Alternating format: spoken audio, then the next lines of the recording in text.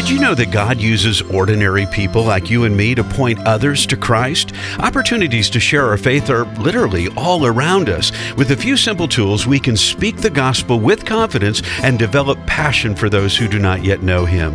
One of the keys to sharing your faith with confidence is simply being yourself. Keep the conversation friendly. Ask questions about their spiritual life and what gives them the most meaning. Take time to listen and understand where they're struggling, and share your story about how you came to know Jesus and what difference it's made in your life.